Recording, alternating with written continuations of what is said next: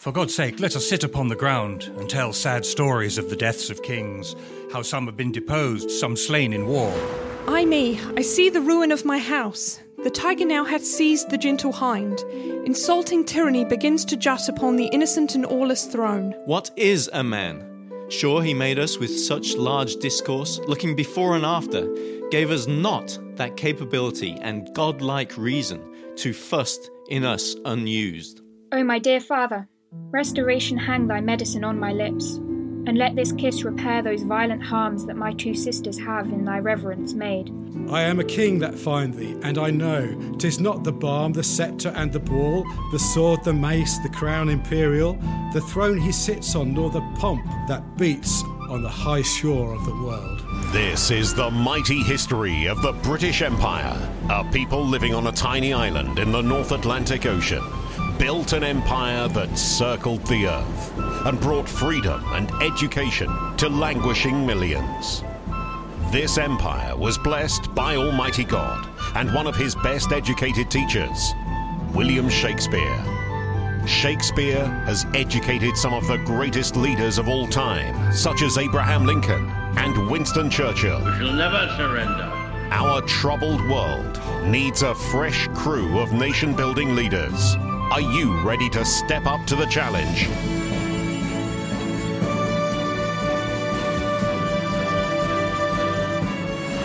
Welcome to the exciting classroom of Shakespeare's royal education with host Dennis Leap.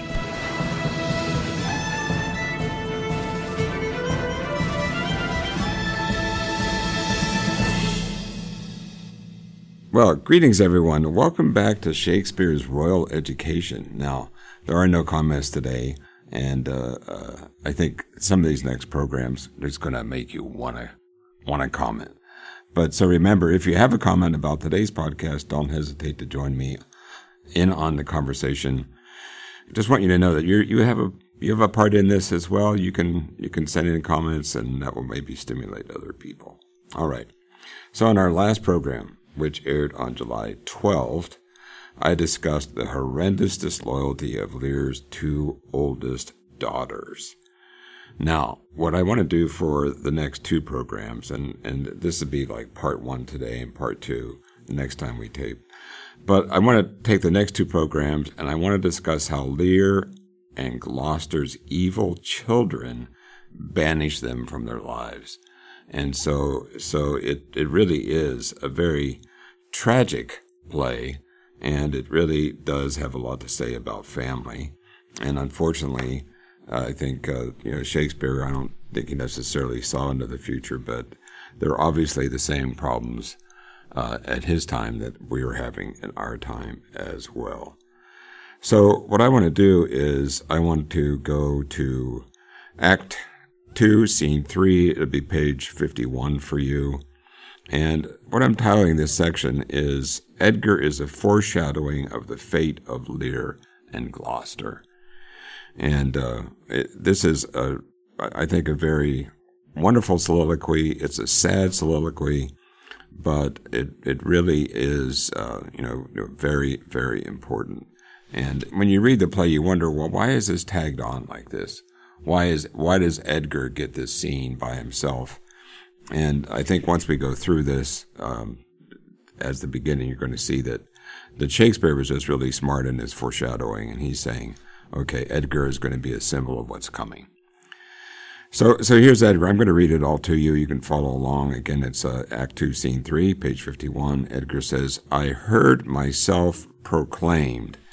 Now, when you first read that, what does he mean by that? Actually, he's referring back to our last podcast, and essentially, remember, Edgar, he was being hidden by his brother, and then that whole scene where Edmund, he fakes the fact that he was stabbed by his brother Edgar, and that Edgar was trying to get him to kill his father. This is what it all goes back to. And he says, I heard myself proclaimed. And essentially what he's saying is, I heard myself proclaimed as an outlaw. And he's an outlaw. He's out there now. He's on his own, really. And so that's where if you connect to the last podcast, And, you can go back to that exchange between Edmund and Gloucester. This is what he's referring to. He heard it. He overheard it. And he says, and by the happy hollow of a tree escaped the hunt. And so he's telling us in this soliloquy that the reason he ran and he escaped, remember, his brother says, oh, come on down. He was up in like the attic or some, upper part of the estate. And, he said, oh, come on down. And, but he had to get out of there, and he rushed off. And what he found a hollow tree, and he hid in it. And because remember, Gloucester sent out his servants, says, find him right now. We're going to take care of this. So he goes on to say, I escaped the hunt. No port is free, no place that guard and most unusual vigilance. And so here he's not, at the castle. He's not where he grew up. He's out on his own. He's out in like a wilderness area, but he's seen all these things. He actually tried to get to a port, and what he realized is there are guards already on vigilance, and they want to arrest him. That's what he knows, that they want to take him. He says, the guard and the most unusual vigilance does not attend my taking. And he said, look, they're ready to arrest him. And he goes on to say, while I may escape, I preserve myself and am bethought to take the basest and most poorest shape that ever penury in contempt of man. And so essentially what he says, I've got to change the way I look. I've got to change what I look like. And he says, I'm going to make sure I look like some of the poorest people in the world. And so in some ways, as we go through this, I'm going to show you that, we see a lot of this happening in the United States as well. Essentially what he's saying is, I'm going to become like the tent people in Portland, or I'm going to become like the tent people in San Francisco or Seattle. I'm going to just hide in that crowd, and then they'll never find me. And so that's what he's trying to say. He goes on to say, of course, I think everybody out there knows the word penury means the extreme poverty.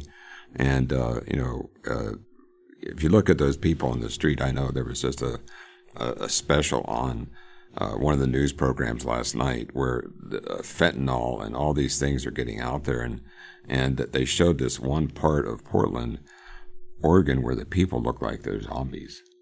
They're just walking around. They don't have it's like they have no brain function. It's like the night of the living dead out there. And because they're so hopped up on drugs, and they're mixing all these things together, and, they're just stooped, they're walking, it's really sad. He goes on to say, brought near to beast, my face I'll grime with filth, blanket my loins, elf all my hairs in knots. So what he's doing, he's recreating himself to look like a tent person. And, we'll just put it in the modern term. He says, and with presented nakedness outface the winds and persecutions of the sky. The country gives me proof and precedent of bedlam beggars who with roaring voices strike in their numbed and mortified bare arms. So essentially, at the time of Shakespeare, people that maybe were living on the street, they were called bedlam beggars. And so he's going to make himself look like this. And, again, you cannot miss the association that this is like the street people in Portland and the people in San Francisco and the people in L.A. and Seattle. And he goes on to say, pins, wooden pricks, nails, sprigs of rosemary, and with this horrible object from low farms, poor pelting villages, sheep coats and mills, sometimes with lunatic bands, sometimes with prayers, enforce their charity. Poor Turligod, poor Tom, that's something yet. Edgar, I am nothing. And so essentially, again, this is a very sad state for Edgar. He's been totally abused by his brother. His father now considers him a villain. They have all these, it's like the police are after him. He's trying to hide out. And the thing he realizes, I'll just go hang around with the beggars. They'll never look for me there. And so he says, now I am nothing. And so again, that's a really a beautiful soliloquy, but it also is a foreshadowing. Now, if we just go over to page 52. This is again Act 2, Scene 4. And essentially what happens is it's a big surprise. But here what happens is Lear and the fool is back, and a gentleman, he's one of the knights. Lear shows up at Gloucester's house. And of course we all know who's already there. We know Conway's there. We know Regan is there.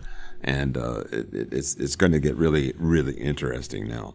But again, Lear walks in, and he says, "'Tis strange that they should so depart from home and not send back my messenger." And so essentially what happened, if you go all the way back a few more scenes, and remember, Goneril got rid of him. He got rid of him and his knights. And he said, essentially what she did, she sent Oswald to send a letter to Regan, "Get out of your house because your dad's coming."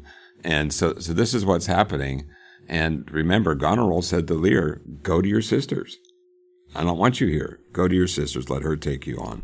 And so he gets there, and they're not there. So what Lear does, which you would think one of his best friends is Gloucester, so he says, "I'm going to go to Gloucester's house and see what's going on."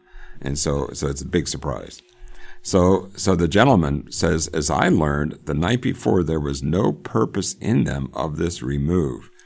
So here's one of the knights, and what he said was, look, they had no plans to leave their home.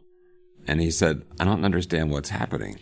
And so the thing is, I don't think they even recognize necessarily that they're there, but all of a sudden they're there. And but we know there was every intention for them to leave. It was purposely planned by the two daughters. They're dumping their dad essentially. And then guess who's sitting out there? It's Kent. Remember, he's in the stocks. And Kent goes, "Hail to thee, noble master." And Lear goes, "Ha!" And there's a little bit of comedy here. It's going to get bad, though, pretty quick. But ha! And then notice Lear says, "Makest thou this shame thy pastime?" And he said, "What are you doing in the stocks?" This is his, even Lear doesn't know it's really Kent. This is the new guy he hired. And it's so funny. And the Kent goes, "No, my lord." And the fool goes, now, I forgot that the fool was going to be in here. I thought we were done with the fool, but the fool goes, "Ha ha, he wears cruel garters. Horses are tied by the heads, dogs and bears by the neck, monkeys by the loins, and men by the legs. When a man's over lusty at legs, then he wears wooden nether stocks." And so here's the fool picking on Kent. Then Lear says, What he that hath so much thy place mistook to set thee there." So Lear is immediately upset because this is his man. This is a man that he sent to find out what's going on.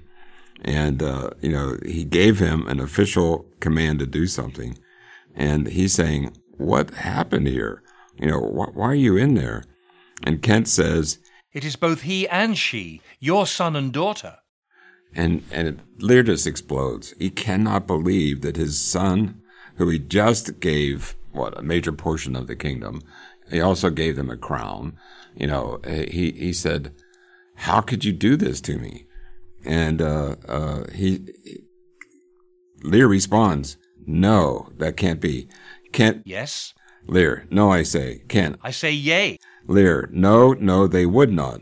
Kent says, "Yes, they have." Lear says, "By Jupiter, I swear no." Kent says, "By Juno, I swear aye." And so Lear is just, it's just preposterous to him this has even happened. Then Lear says, "They durst not do it. They could not, would not do it. 'Tis worse than murder to do upon respect such violent outrage. Resolve me with all modest haste which way thou mightst deserve or they impose this usage coming from us." So he's saying, how could they not respect me when I sent you? How can that happen? And then Kent actually goes back and he gives them background that we've already known from Act 2, Scene 2. And that that scene is best called Kent versus Oswald. So he's saying, okay, I'm going to give you some background now. No, King Lear. My lord, when at their home I did commend your highness letters to them. Ere I was risen from that place that showed my duty kneeling, there came a reeking post, stewed in his haste, half breathless, panting forth from Goneril his mistress, salutations. So here, Ken is saying, look, your daughter Goneril sent Oswald with letters about you here. And he said, I know that. I know what was happening. And he said, essentially what he's trying to do is defend himself why they got into such an argument. And of course, we talked a lot about that on the last program, is Kent's anger. And he said, stewed in his haste, half breathless, panting forth from Goneril his mistress, salutations. Delivered letters, spite of intermission, which presently they read, on whose contents they summoned up their meany straight took horse, commanded me to follow, and attend the leisure of their answer gave me cold looks. So essentially, what he's saying is, I saw all this happen at their home. That happened, Oswald delivered the letters, and so as soon as they got the letter, they packed up and they left. And so of course, Lear is just flabbergasted. He can't believe this has even happened. He said, commanded me to follow, and attend the leisure of their answer gave me cold looks. And meeting here the other messenger, whose welcome I perceived had poisoned mine, being the very fellow of that late displayed so saucily against your highness, having more man than wit about me, drew. He raised the house with loud and cowardly cries. Your son and daughter found this trespass worth the shame which here it suffers. And so he said, look, I got into argument with them. He was screaming, Cornwall and your daughter come out, and they say, okay, he goes in the stocks. And remember, even Cornwall says, well, he can have it till noon. And then Regan said, oh no, he's going to be there all night. And so you can see where, who's more evil, the women or the husbands. And the fool says, listen to this, it's really funny. Winter's not gone yet. If the wild geese fly that way, fathers that wear rags do make their children blind, but fathers that bear bags shall see their children kind. So the fool is actually correcting Lear again. He said, look, you've done something wrong with your children. What were you doing? Essentially what he's saying, fathers that wear rags, or you de-kinged yourself. You got rid of your royalty, you gave up your crown, and it said it makes the children blind. But the fathers that bear bags shall see their children kind. In other words, have you really corrected these girls? Have you really dealt with them? He says, fortune that errant whore never turns the key to the poor, but for this thou shalt have as many dollars or dolars, and that means sorrows, for your daughters as you can tell in a year. So he's saying, the fool is saying to Lear, you brought this on yourself. You're going to be a mess. You're going to have a lot of sorrows the rest of your life because of this. And then Lear goes on to say, oh, how this mother swells up toward my heart. And essentially, everybody, if you're looking at the Pelican the way you should, if you go down to the bottom, it explains that when he says, oh, this mother, he really means hysteria. So essentially, Lear is getting so worked up that it's affecting his heart. It's really causing him a lot of, pain in his even in his abdomen. He says hysterica passio, that's a that at that time was a medical term for hysteria. Down, now climbing sorrow, the elements below, where is this daughter? And so he's even saying the elements below, that really could be the abdomen, or even for a woman, it would be considered the womb. And so he is so emotionally distraught, he can't believe it's even happening. He says, where is this daughter? And Kent says, with the Earl, sir, here within. And Lear says, follow me not? He said, stay here. Well, Kent can't go anywhere. He's in the stocks. But it goes on. He goes on that the gentleman says to him, made you no more offense but what you speak of? And Kent says, none. No. That he said, that even the knight can't understand why he's in the stocks.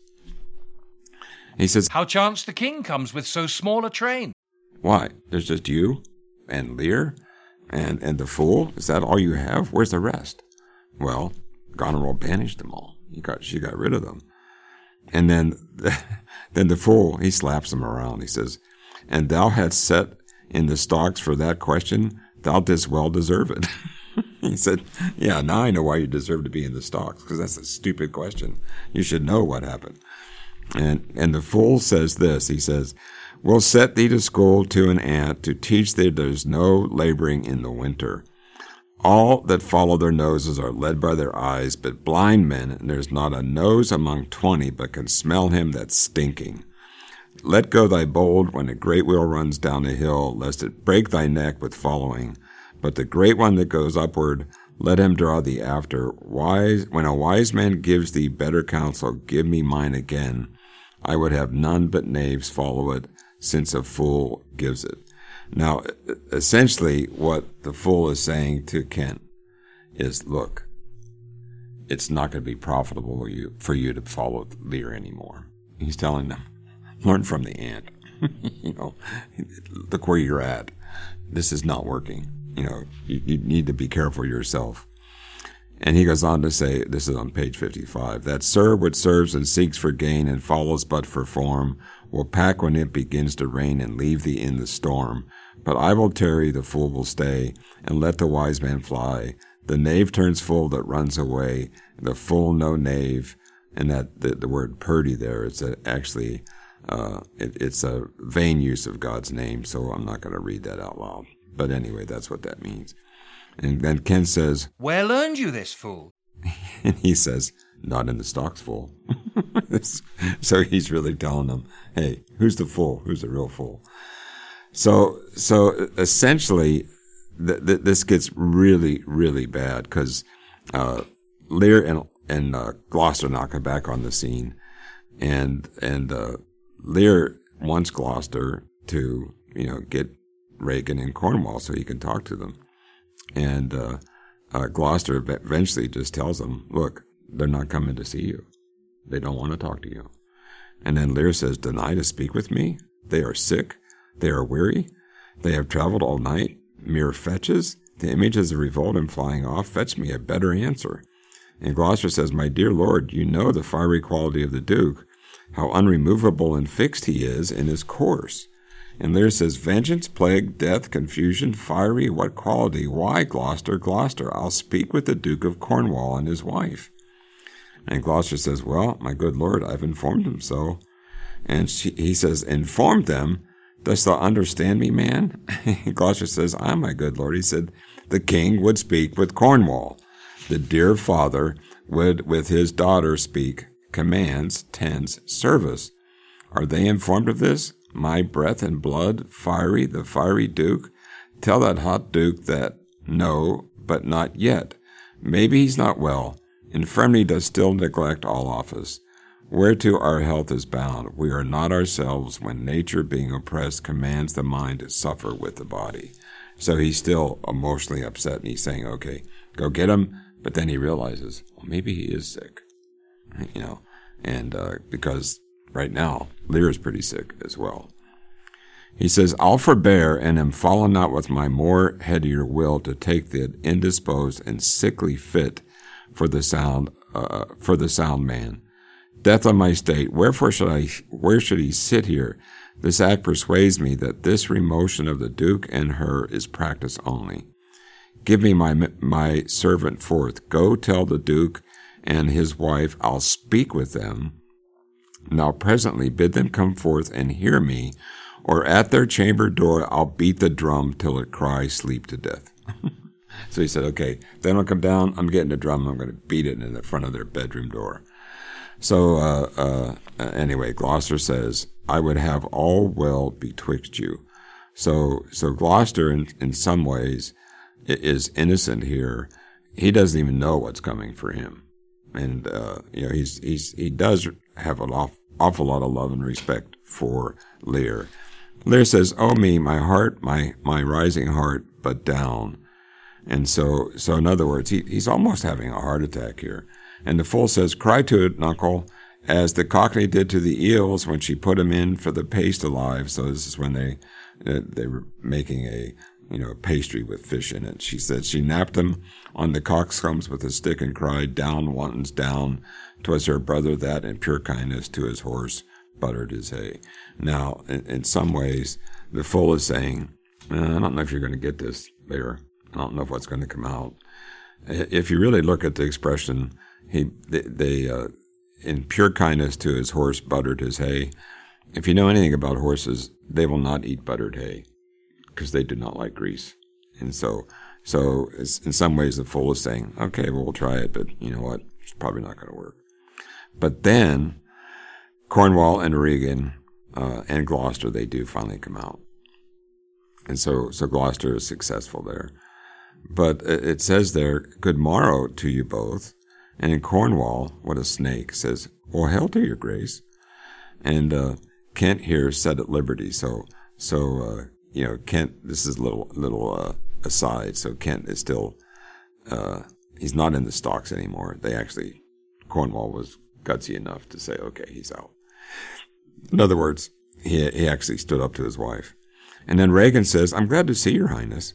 And then Lear says, "Regan, I think you are. I know what reason I have to think so. If thou should not be glad, I would divorce me from my mother's tomb."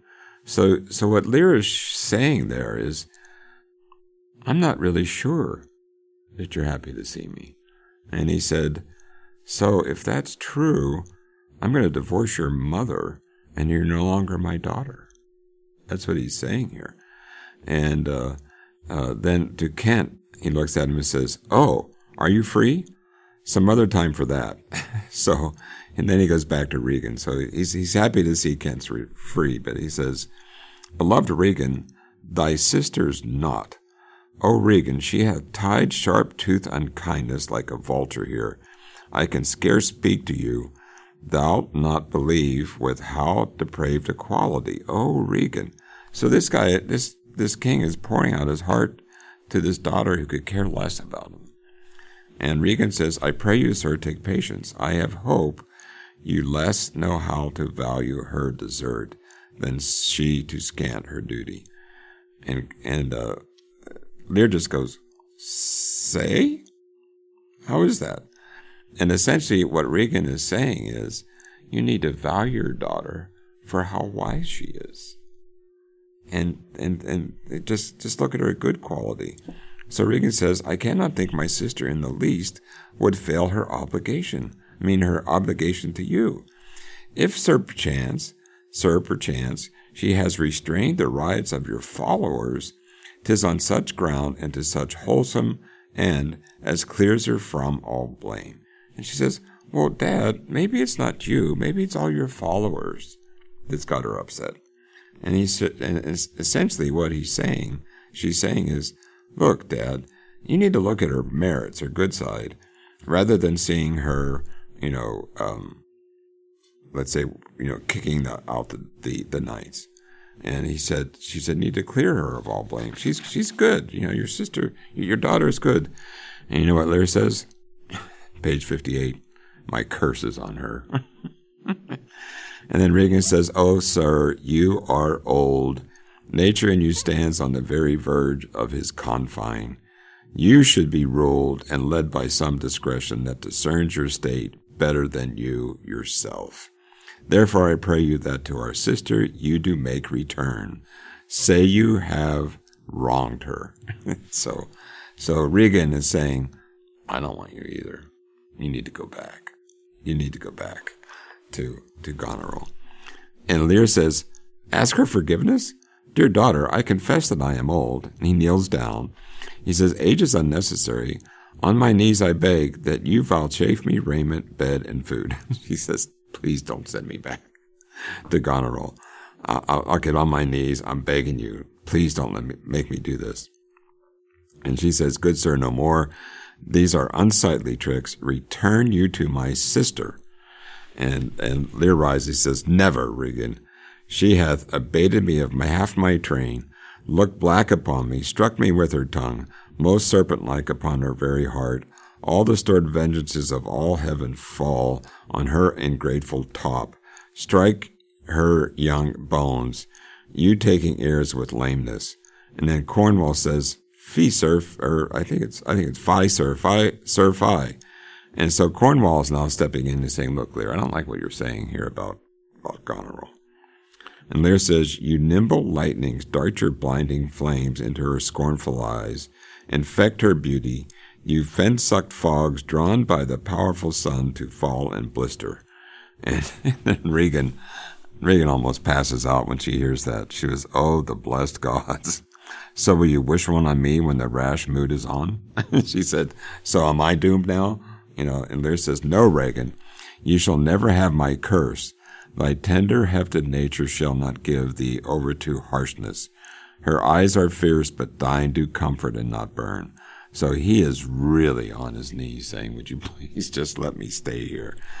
He says, "'Tis not in thee to grudge my pleasures, to cut off my train, to bandy hasty words, to scant my sizes, and in conclusion to oppose the bolt against my coming in. Thou better knowest the offices of nature, bond of childhood, effects of courtesy, dues of gratitude. Thy half of the kingdom thou hast not forgot, wherein I thee endowed." And Regan says, "Good sir, to the purpose." She says, "Okay, I'm tired of listening to this. What is your purpose here now?" And he goes, "Who put my man in the stocks?" So he is not done with that part yet. He said, "Who did it? I want to know who did it." And then Cornwall says, "What trumpet's that?" Regan then says, "I know it, my sisters. This approves her letter that she would soon be here." And so Cornwall hears a trumpet coming. So essentially, I'll surprise you here in a minute, actually, who's showing up. And then the steward Oswald says, "Is your lady come?" Lear says, "This is a slave whose easy borrowed pride dwells in the fickle grace of her he follows. Out, varlet, from my sight." So if you remember what we talked about in the last program, here Lear now, as he's getting that angry comments of Kent, and he's saying, "Yeah, Oswald's here. He's a varlet." Basically, he's saying the same thing Kent did. Cornwall says, "What means your grace? Who stalked my servant?" Regan, "I have good hope thou didst not on it." And enter now. Here's the big surprise. Guess who shows up? Goneril. Goneril gets back. And then Lear just can't believe it. "Who comes here? Oh, heavens. If you do love old men, if your sweet sway allow obedience, if you yourselves are old, make it your cause, send down and take my part." He says, "I don't want to see this woman." And he looks at Goneril. He says, "Art not ashamed to look upon this beard? O Regan, will you take her by the hand?" And then Goneril says, "Why not by the hand, sir? How have I offended? All's not offense that indiscretion finds, and dotage terms so." Lear just goes nuts. "Oh, side, you are too tough. Will you yet hold? How came my man in the stocks?" Cornwall then says, "I set him there, sir, but for his own disorders, deserved much less advancement." And he looks at him, he says, "You? Did you?" And then Regan says, "I pray you, father, being weak seems so, if till the expiration of your month you will return and sojourn with my sister, dismissing half your train, come then to me. I am now from home and out of that provision which shall be needful for your entertainment." So she's saying, look, she's still going back. She says, look, get it together. Agree that you're going to get rid of all the train, and then you can come to my house. And Lear says, "Return to her, and 50 men dismissed? No, rather I abjure all roofs, and choose to wage against the enmity of the air, to be a comrade with the wolf and the owl. Necessity's sharp pinch, return with her. Why, the hot-blooded France that dowerless took, our youngest born, I could as well be brought to knee his throne. And squirrel-like pension leg to keep base life afoot, return with her. Persuade me rather to slave and sumpter to this detested groom." So Lear's laying it down here, and basically he's beginning to realize the daughter he banished is the daughter he needs to be with, and the two older daughters really hate him and they detest him. And, and the Goneril says, it's at your choice, sir. And Lear says, I pray thee, daughter, do not make me mad. I will not trouble thee, my child. Farewell. Well, no more meat, no more see one another. But you, yet thou art my flesh and my blood, my daughter, or rather a disease that's in my flesh. So he said, Goneril, you're like a disease in my flesh. He says, which I must needs call mine. Thou art a boil, a plague sore, an embossed carbuncle in my corrupted blood, but I'll not chide thee. Let shame come when it will, I do not call it. I do not bid the thunder-bearer shoot, nor tell tales of thee to high-judging Jove. Mend when thou canst, be better at thy leisure. I can be patient, I can stay with Regan and my 100 knights. And you know what Regan does? Not altogether so, Dad, basically. I look not for you yet, nor am I provided for your fit welcome. Give ear, sir, to my sister, for those that mingle reason with your passion must be content to think you old and so, but she knows what she does. Lear says, is this well spoken? Regan says, I dare avouch it, sir. What 50 followers is not well. What you should need of more. Yea, so many sith that both charge and danger. Danger. Says, speak against so great a number. How in one house should many people under 2 commands hold amity? 'Tis hard, almost impossible. Then Goneril pops in and says, why might not you, my lord, receive attendance from those that she calls servants, or from mine? They said, look, you don't need your knights. You can use our attendants. And that is not what Lear wants. Regan goes on, why not, my lord? If then they chance to slack you, we could control them. If you will come to me, for now I spy a danger, I entreat you to bring but 5 and 20. To no more will I give peace or notice. So it's the numbers are dropping quick. He says, okay, 25, you can come to my house. Lear says, I gave you all. Regan, in a good time you gave it. Lear, then he says, made you my guardians, my depositaries, but kept a reservation to be followed with such a number. What? Must I come to you with 5 and 20? Regan, said you so? And speak it again, my lord, no more with me. Those wicked creatures yet do look well favored when others are more wicked, not being the worst stands in some rank of praise. So he's saying, look, you're wicked creatures. And then he looks to Goneril, he says, I'll go with thee, thy 50 yet double 5 and 20, and thou art twice her love. So now he's saying, okay, I'm not staying with Regan if I have 20 and 5, but I'll go back with you if you let me have 50. And then Goneril says, hear me, my lord, what need you 5 and 20, 10 or 5, to follow in the house where twice so many have a command to tend you? What need 1? She said, I'll give you 1. And then Lear he about explodes.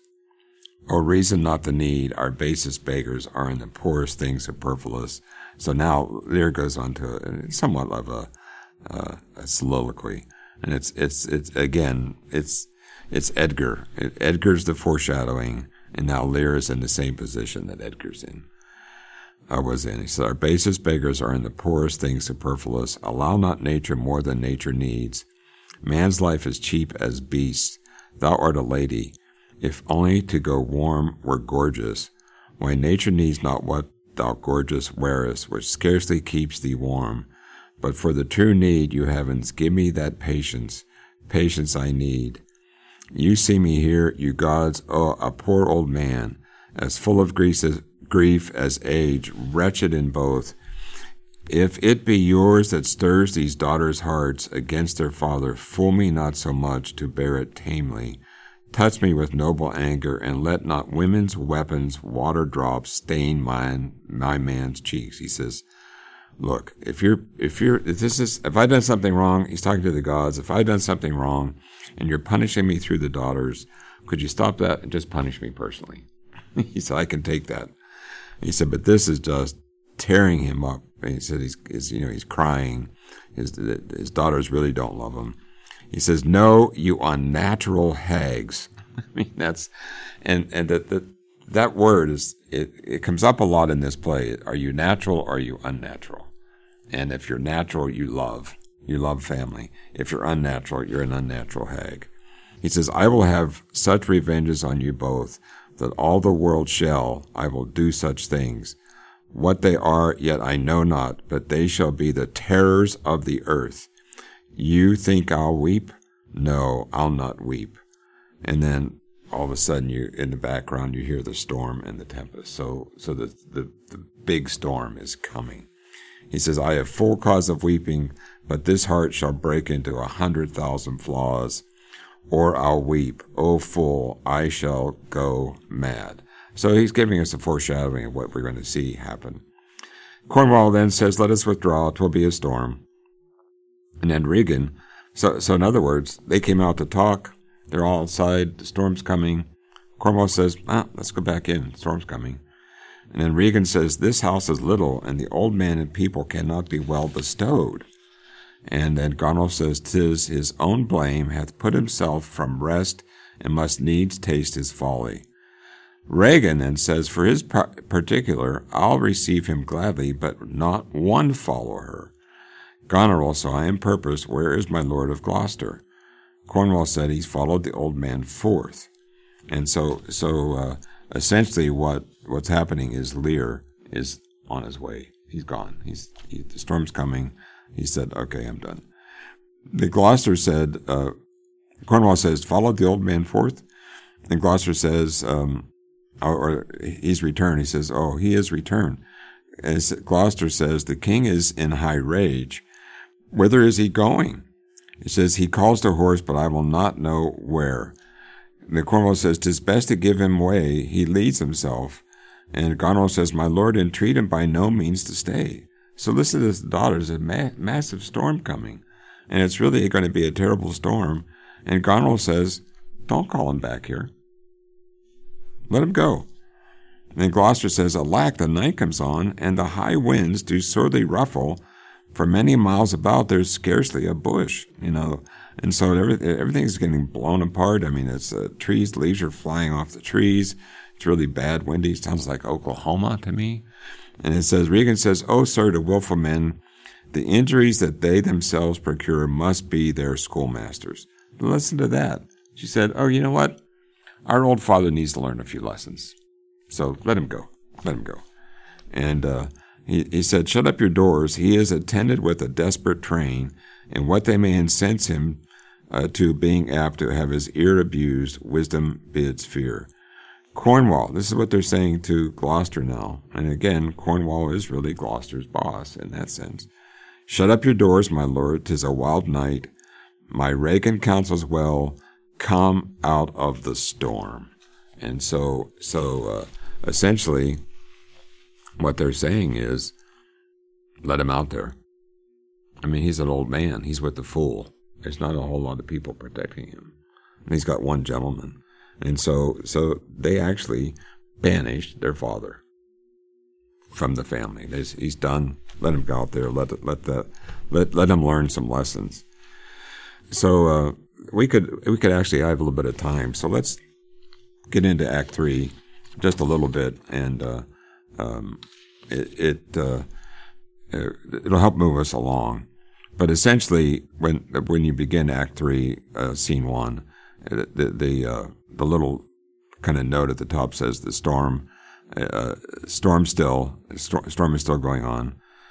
Kent enters, and he's still disguised, and there's a knight with them. And Kent says, who's there beside foul weather? And the gentleman says, one minded like the weather, and most unquietly. Kent says, I know you. Where's the king?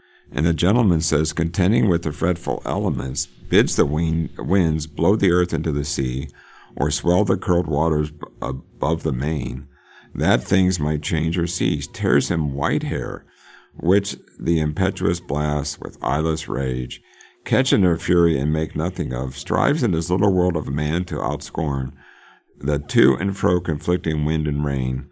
This night, wherein the cub-drawn bear would couch, the lion and the belly-pinched wolf keep their fur dry, unbonneted he runs, and bids what will take all. So essentially what the knight is telling him is Lear is out running crazy in the storm. He's gone crazy. He's heartbroken. And then Kent responds and says, Sir, I do know you, and dare upon the warrant of my note commend a dear thing to you. There is division, although yet the face of it be covered with mutual cunning, twixt Albany and Cornwall, who have, as who have not, that their great stars throned and set high, servants who seem no less, which are to France the spies and speculations intelligent of our state. So essentially what Kent is telling him is about the letter from Cordelia. This is what he was reading in the stocks. And he said, look, there's a civil war coming between Albany and Cornwall, and it's not going to be good, but there's intelligence from France that there's going to be some intervention. And of course we know that's going to be Cordelia. I'll just go on line 24. It says, which are to France the spies and speculations intelligent of our state. What hath been seen either in snuffs and packings of the dukes, or the hard reign which both of them have borne against the old kind king, or something deeper, whereof perchance these are but furnishings. But it is true, from France there comes a power into this scattered kingdom, who already wise in our negligence have secret feet in some of our best ports, and are at the point to show their open banner.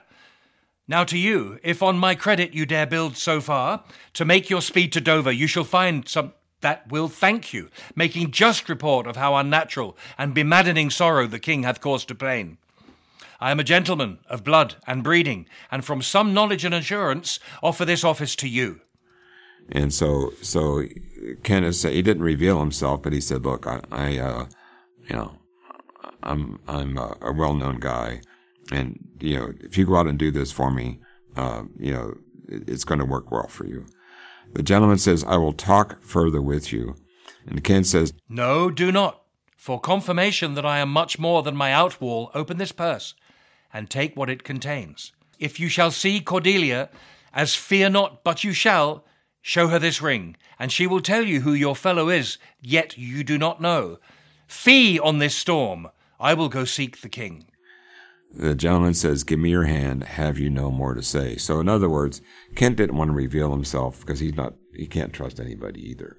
And he said, if you see Cordelia, give her this ring, she knows it's mine, and then she'll tell you who I am. But then he's kind of this gentleman is out of the situation. And then Kent says, few words, but to effect more than all yet, that when we have found the king, in which you're pained that way, and I'll this, he that first lights on him, holler the other. And so essentially, Ken has really stepped up, and he's now going to go out and do what the daughter should have done, try to find him and protect him, because he's really not doing that well. All right, so we can go on. Again, I have a little more time, so we can go on to scene 2 of Act 3, and it's the storm still, and this is probably one of the most dramatic scenes that Shakespeare created for any play. And if you understand the play, and you understand how they showed on stage, this is probably one of the most incredible scenes you could ever see. I've seen it done in a film, and actually it's a little better in a film, but I've also seen it live in England, and the actor that has to do this really has to have a good voice, because Lear is out there screaming, and it's lightning and thunder and there's rain, and but this is probably one of the most challenging scenes for an actor to even be in. And I could use my scary voice, but I don't want to scare Dan. He's my producer, and we don't want to make him afraid. So, but anyway, at the very first line, Lear, he says, blow, winds, and crack your cheeks, rage, blow, you cataracts, and hurricanos, spout till you have drenched our steeples, drowned the cocks, you surfulous and thought-executing fires, font couriers of oak-cleaving thunderbolts, singe my white head, and you, all shaking thunder, strike flat the thick rotundity of the world. Crack nature's molds, all Germans spill at once, that makes ingrateful men. And so this is really a scary scene. And if you have all the right, I don't know how Shakespeare did it, because they didn't have the technology that we have now. But they must have had people up in the attic, beating pieces of metal, and I don't know how they did the lighting. And but anyway, the fool says, "Oh, Knuckle, quart holy water in a dry house is better than this rainwater out of the door." So the fool's saying, "Lear, why didn't we just stay at the house?" He said, now, look, we're outdoors, it's raining. He says, "Good Knuckle, in, ask thy daughter's blessing. Here's a night pities neither wise men nor fools." He said, we're going to be in big trouble. Can't you just go back and apologize? And Lear says, "Rumble thy belly full, spit, fire, spout, rain. Nor rain, wind, thunder, fire are my daughters. I taxed not you, you elements, with unkindness. I never gave you kingdom, called you children. You owe me no subscription. Then let fall your horrible pleasure. Here I stand your slave, a poor, infirm, weak, and despised old man. But yet I call you servile ministers, that will with two pernicious daughters join your high engendered battles against a head so old and white as this. Oh, ho, 'tis foul." So he's saying, look, why are you picking on me? I'm an old guy. My hair's white. And the fool says, "He that has a house to put his head in has a good headpiece." And so the fool is funny, but he's going to exit from the play here pretty quick. He says, "The codpiece that will house before the head as any, the head he shall louse. So beggars marry many. The man that makes his toe what he his heart should make, shall of a corn cry woe, and turn his sleep to wake. For there was never yet fair woman, but she made mouths in a glass." Now, that's just silliness. So I don't know if there's even a long explanation for what that's all about. So now Kent comes back, and Lear says, "No, I will be the pattern of all patience. I will say nothing." And so the point is, if you really understand that line, it's really an important line in the play, is a lot of people believe that Shakespeare modeled the character Lear from the Job, from the Bible. And that's something that Job would have said, "No, I will be the pattern of all patience." And so they're saying that. And if you look at the Bible and study about Job, I mean, he went through some horrendous things, from weather and storms and all of that. And so you can see where Shakespeare did really read his Bible. And then Ken says, "Who's there?" And the fool says, "Mary, here's grace and a codpiece that's a wise man and a fool." So you think he'd just slap the fool. I mean, it's like, okay, this is a pretty tough situation. It's not funny right now. And Ken says, "Alas, sir, are you here? Things that love night love not nights such as these. The wrathful skies gallow the very wanderers of the dark, and make them deep their caves. Since I was man, such sheets of fire, such bursts of horrid thunder, such groans of roaring wind and rain, I never remember to have heard. Man's nature cannot carry the affliction nor the fear." So this really is a pretty violent storm that even Kent is concerned about it. And Lear, he's just, he thinks he's kind of like one with the gods. He's like, "Hey, I can handle this. If they're going to dump it on me, I can take it." Lear says, let the great gods that keep this dreadful puddler over our heads find out their enemies now. He says, "Tremble, thou wretch, that thou hast within thee the undivulged crimes, unwhipped of justice. Hide thee, thou bloody hand, thou perjured and thou similar of virtue that art incestuous, caitiff to peace shake, that under covert and convenient seeming has practiced on man's life. Close pent-up guilts, rive your concealing continence and cry, these dreadful summons grace, I am a man more sinned against than sinning." And so that's another reference to, I think, the the Bible and to Job. I am more sinned against than sinning. And so he thinks he's pretty righteous in a way, but he really was, as the fool said, he just really lacked a lot of good sense. Kent goes on to say then, Alack, bareheaded, gracious my lord, hard by here is a hovel. Some friendship will it lend you gainst the tempest.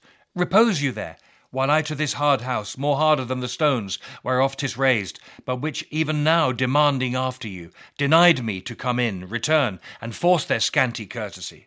So what they have done, where they're now at a hovel, and actually you're going to find out there are the poor, and the poor people are actually in there as well, and so but it's actually safe and it's dry. And then Lear says, my wits begin to turn. Come on, my boy. How dost, my boy? Art cold? I am cold myself.